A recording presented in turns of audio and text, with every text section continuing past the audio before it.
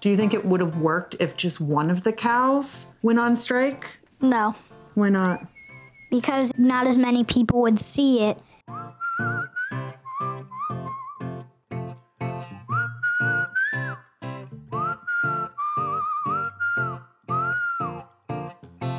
Farmer Brown has a problem. Not only have his cows taken up typing, but they've used their newfound skill to put their hooves down. The barn, they say, in typewritten notes tacked to its door, is cold.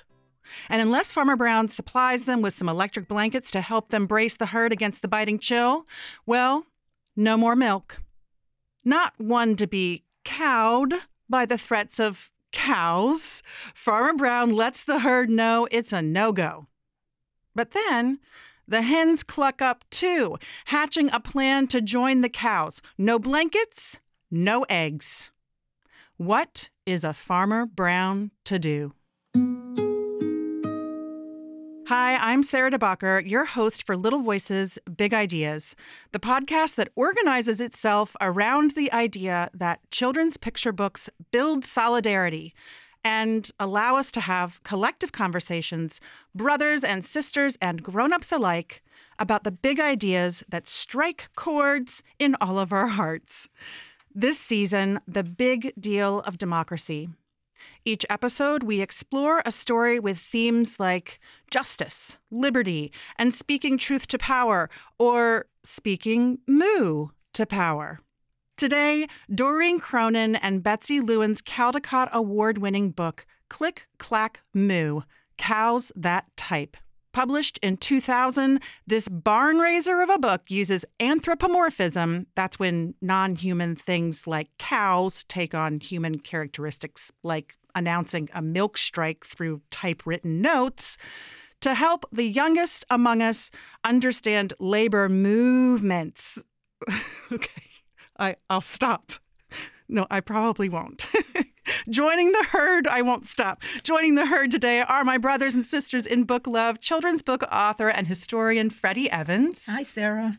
Philosophy professor to the youngest among us, Tom Wartenberg. Hey, Sarah. And literacy scholar and writer, Kyley Pulphus. Hi, Sarah. We will also hear from 7-year-old JoJo and his Uncle James, and from some familiar voices from season 1 and just about every darn day of my life, my now 9 and 12-year-old sons, Charlie and Robin. We hope you'll join us too. Find Click Clack Moo, Cows That Type at your local library and go with us beyond the bedtime story.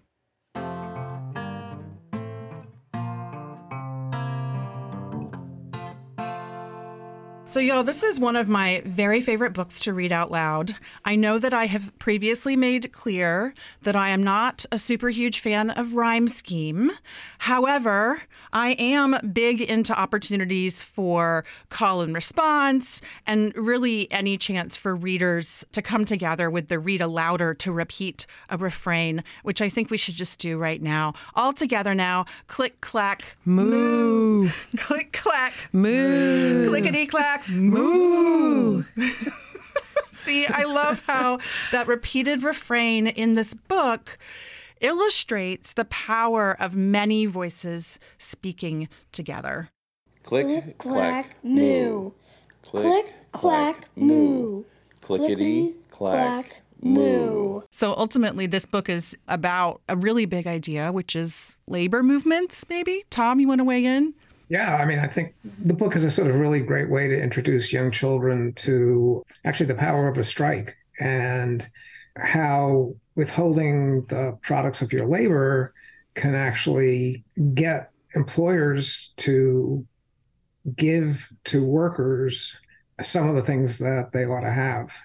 So, I mean, here what we've got are the cows. I mean, again, Sarah mentioned it's anthropomorphic, so that what's happening is that the animals are being used as symbols for what's really a human situation. We all know that cows don't type. And what happens is that the cows and then the chickens band together, and because they're able through their united effort to make it impossible for the farmer to sell his products, they can essentially coerce him into entering into a bargaining situation, as Freddie mentioned, where he's got to give them some of the things that are necessary for them to survive. I mean, they're freezing in his barn and they want electric blankets. I mean, again, it's humorous, but the point is a real one, that employers, ultimately the capitalist class, tries to extract as much labor as it can from workers. And it's only through the concerted efforts of workers that some sort of just exchange is able to be achieved. I mean, recently we've seen some of that, right? Where the auto workers were able to get the auto companies who are making record profits to actually share some of those profits with the workers so that they can live better lives. And, if a teacher or a parent wanted to, there's plenty of very interesting labor history about the whole development of striking techniques. But it provides the beginning of a discussion about workers banding together and refusing to create products that will just be taken away if they don't get some benefit from that process. Right. I want to add something to what Tom said about the unions and business and jobs. This was a community that came together. So this negotiation and unifying, coming together, not only works on that level, but also on the grassroots level as everyday people in a community, coming together to protest and voice their opinions and negotiate conditions that will improve their lives. Right. Well, Kyley, let's talk about what moves you about this book. Sorry, I'm not stopping. I'm not going to. Please, lean into it, right? Because it's so wonderful. So the things that moved me, I'm with you, Sarah. The things that moved me were similar to the themes that have been discussed already. The idea of advocating for yourself, coming together as a community, striking together. But what I absolutely loved about this book is that they put it down on paper. Right? So they wrote it, right? And there was an intentional audience for their words. And as a scholar, I study literacy education, but writing is my jam. Like, I am really into creating learning spaces in which young people have the affirming instruction they need and the skills to become strong writers.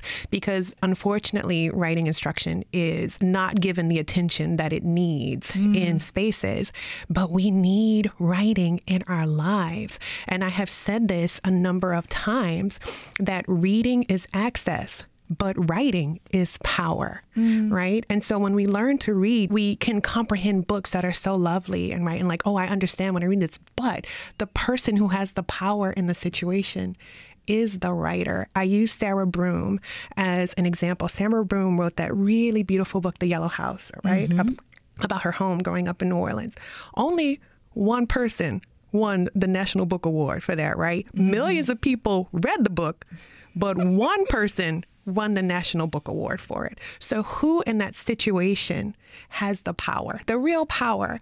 And so when our young people and when or cows or hens or whatever get together and have a conversation and then put it down on paper and then present that to the world, change can happen.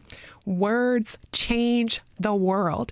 Who has not heard a song, read a book, listened to a speech, watched a commercial, right? Saw a movie that really, after they experienced it, after they accessed it, right? Read it, comprehended it, didn't feel moved by it. We want our young people to be able to be the ones who are putting those words out into the world that change it. And so I appreciate this book and that it shows the power of what can happen when not only do you band together, but you write down what you're feeling and you can make some very serious moves. Do you mean move? I'm sorry. Let me say that again. You can make some very serious moves.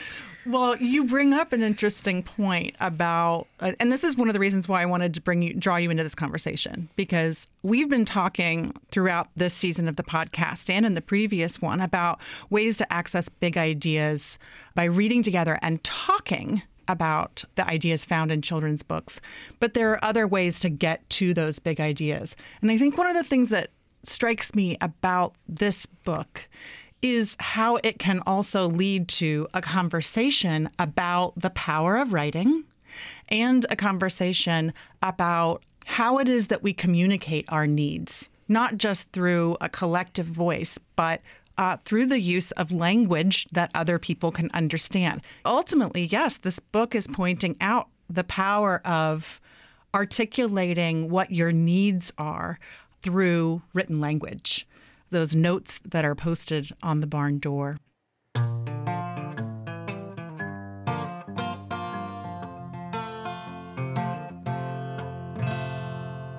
Let's listen to my demanding children talking with me. These, of course, will be familiar voices from season 1. It was Robin who joined me largely in conversation on an episode in the previous season talking about where the wild things are. And today, you'll largely hear from Charlie, who is the same age as Robin was back then. Here's me and my demanding children talking about Click Clack Moo, cows that type.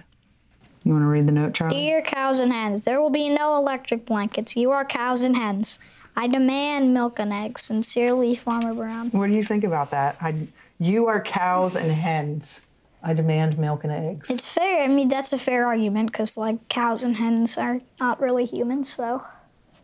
What? Isn't that the fair argument? I guess that's their purpose on a farm, is what Charlie's trying to say.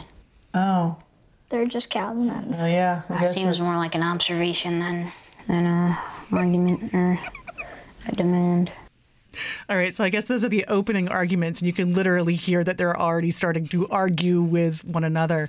One of the things that I think is interesting about this book actually is, and it's the way that I began this conversation with the boys, is to think about taking sides. You know, whose side would you be on, which is what Charlie was engaging with there. As always, our objective is to get the books into the hands of families. And so let's listen to another family talking about Click Clack Moo. This is 7-year-old JoJo and his uncle James.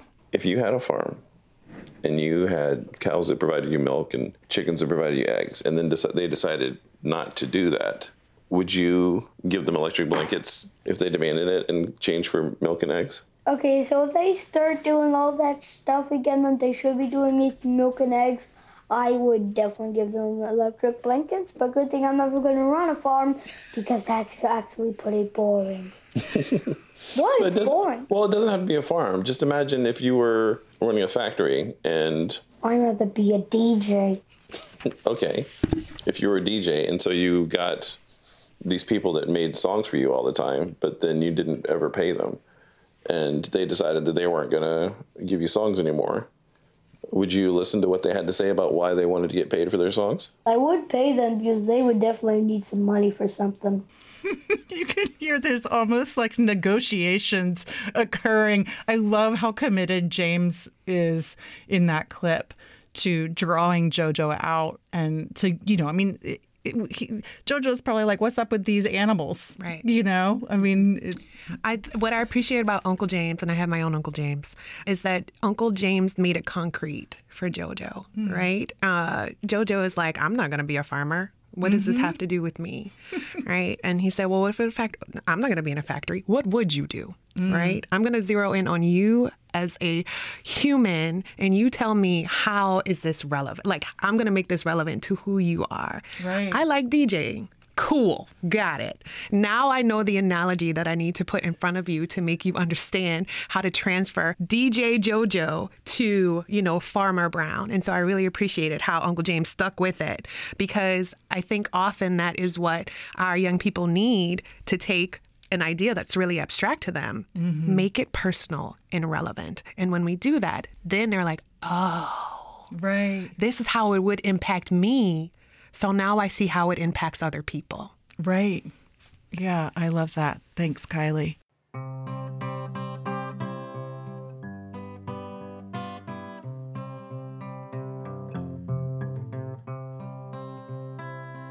What do you think, Charlie? Do you think striking is a fair way to go about getting what you want? Yeah.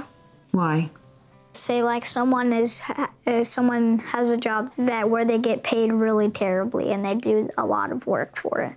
So let's say they go on strike and that person's like, they go on strike because that person wants more money, even that they're doing a lot of work and they're not getting the money that they deserve. They're not going to keep doing that work because there's no point in doing it if you don't get what you deserve for doing that work. Do you think it would have worked if just one of the cows went on strike? No.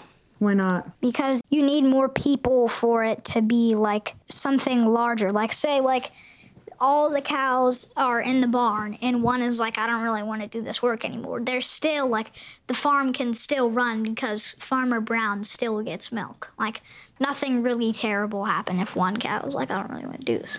So not so much herd mentality here, but the power of the herd. I don't know. Of course, I could just sit here and talk about how struck I am by the brilliance of Charlie, but I don't know if anything stood out to y'all about that particular exchange. Well, I think he was brilliant because he talked about the power of numbers, and we know that that is true. Even when you look at unions or even communities that come together. And when we look at the protests of 2020 with the Black Lives Matter movement, we see how expansive it was, how it extended even beyond the borders of the United States.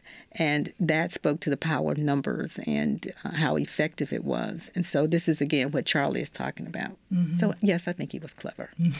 I agree. Good job, Mama. Thank you. Right? If you ever need some affirmation, listen to this clip and it'll brighten your day.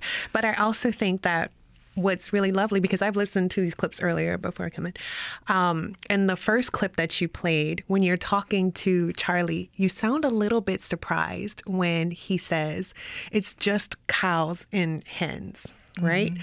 And so I think that this shows the proof of the importance of needing to have continued discussions, and how as you discuss, your thoughts start to form a little bit more and you become clearer on what you have to say. Because to me, the child who says they're just cows and hens in the first clip would not say this really beautiful thing about cows and hens coming together and they deserve this and they got what they needed and whatnot. And so allowing children to really get through what it is they want to say, and you having these really important scaffolded questions. Well, let me ask you this one. Okay, let me ask you this one, because I know who you are, and you just need a little bit more time to form what it is you're trying to say. Look at the brilliance that happens when we give children the time and space to really think about and come to the idea that they want to share with us. Yeah, I think one of the things that we haven't talked about that Charlie says is that when the cows start withholding milk, that forces Farmer Brown to see how valuable they actually are. Mm-hmm. And before that, Charlie thinks he doesn't recognize the contribution that they're making to the farm. So that their action, it's not just sort of that they're forcing him to do something, that they're getting him to perceive differently, to understand that they are making valuable contributions that need to be recognized. And I think that's really important and insightful.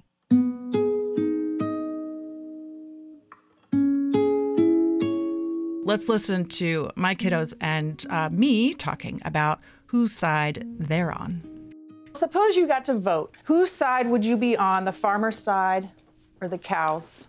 I guess. Farmer's side. Actually, no, the cows. You sound like I guess the cows want what they want, so, and that's, pretty justified reason. Like, if it's winter, then it'll especially be pretty cold at night, so. I don't really know how expensive electric blankets are, but, I guess it's not that crazy of a demand, sort of. What do you think, Charlie? Robin thinks it's not much of a crazy demand, so he's on the cow side. Not only is it a huge demand, but it's also a reasonable demand. They do a lot of work. They have to get themselves milked every day, which is probably painful and boring. Painful. So, let's hope not. But I imagine that sitting around being milked. Pretty boring, possibly painful. So, and they're not getting anything out of it. So. Yeah. They sound so much like you. Really? Yeah. Huh. No, I hear it. the discussion went on from there, and I pushed him a little bit because maybe an electric blanket doesn't seem like an extreme demand, but y'all, they're electric blankets and this is a farm. You know, like if I were Farmer Brown, I'd be like, look, we can talk about some hay. But electric blankets, those are expensive. They're a fire hazard. So we kind of got into it around what makes something reasonable or unreasonable. And yes, we have a lot of conversations like that. And the duck's demand, you know, for a diving board seems like a good example of a demand that you say that's not really reasonable because it doesn't meet a fundamental need. I mean, in the terms of the book, you know, the cows are cold, and you can sort of say, well, you know, no cows have electric blankets, you know, but diving boards for ducks, really? I think one thing that makes this book so interesting is that we go in and out of reason. Right. What's reasonable was not, what's logical was not, you know, what's realistic was not. What a gift it is to have the ducks and the kids among us remind us that what feels like a need for us might not be what feels like a need for, you know, a 9-year-old, a 12-year-old in Robin's case. They do need, as their brains are developing, to have access to play.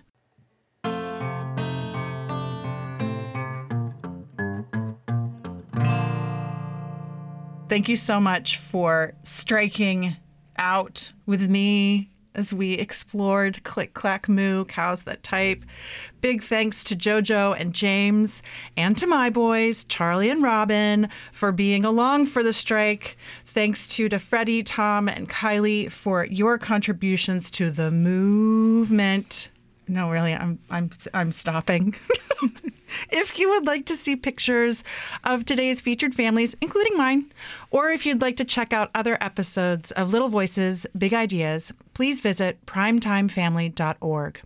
Primetime Family Reading is an initiative of the Louisiana Endowment for the Humanities. Primetime's podcast, Little Voices, Big Ideas, is made possible by the generous support of the Community Foundation of Northwest Louisiana, the W.K. Kellogg Foundation, and the National Endowment for the Humanities. Theme music was composed by Sam Gelband. George Ingmeyer is our producer. I'm Sarah DeBacher. The views expressed in this episode are those of the speakers and do not necessarily reflect the opinions or policies of our funders or the endowment board or staff. The end.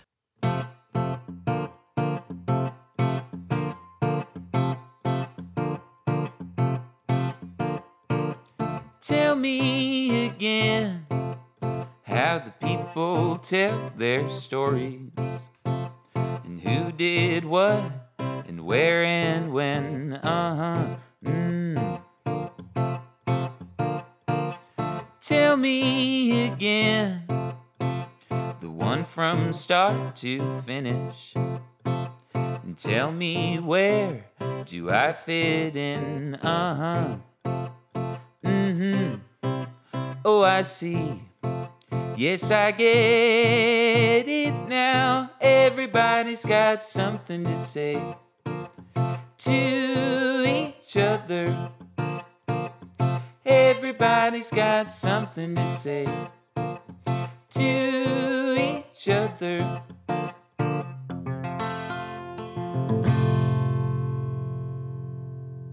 Ready? Click, clack, moo, click, clack, moo, clickety, clack, moo. Click, clack, moo, click, clack, moo, clickety, clack, moo. Come on, Charlie. Click, clack, moo, click, clack, moo, clickety, clack, moo. Whoa, whoa, whoa.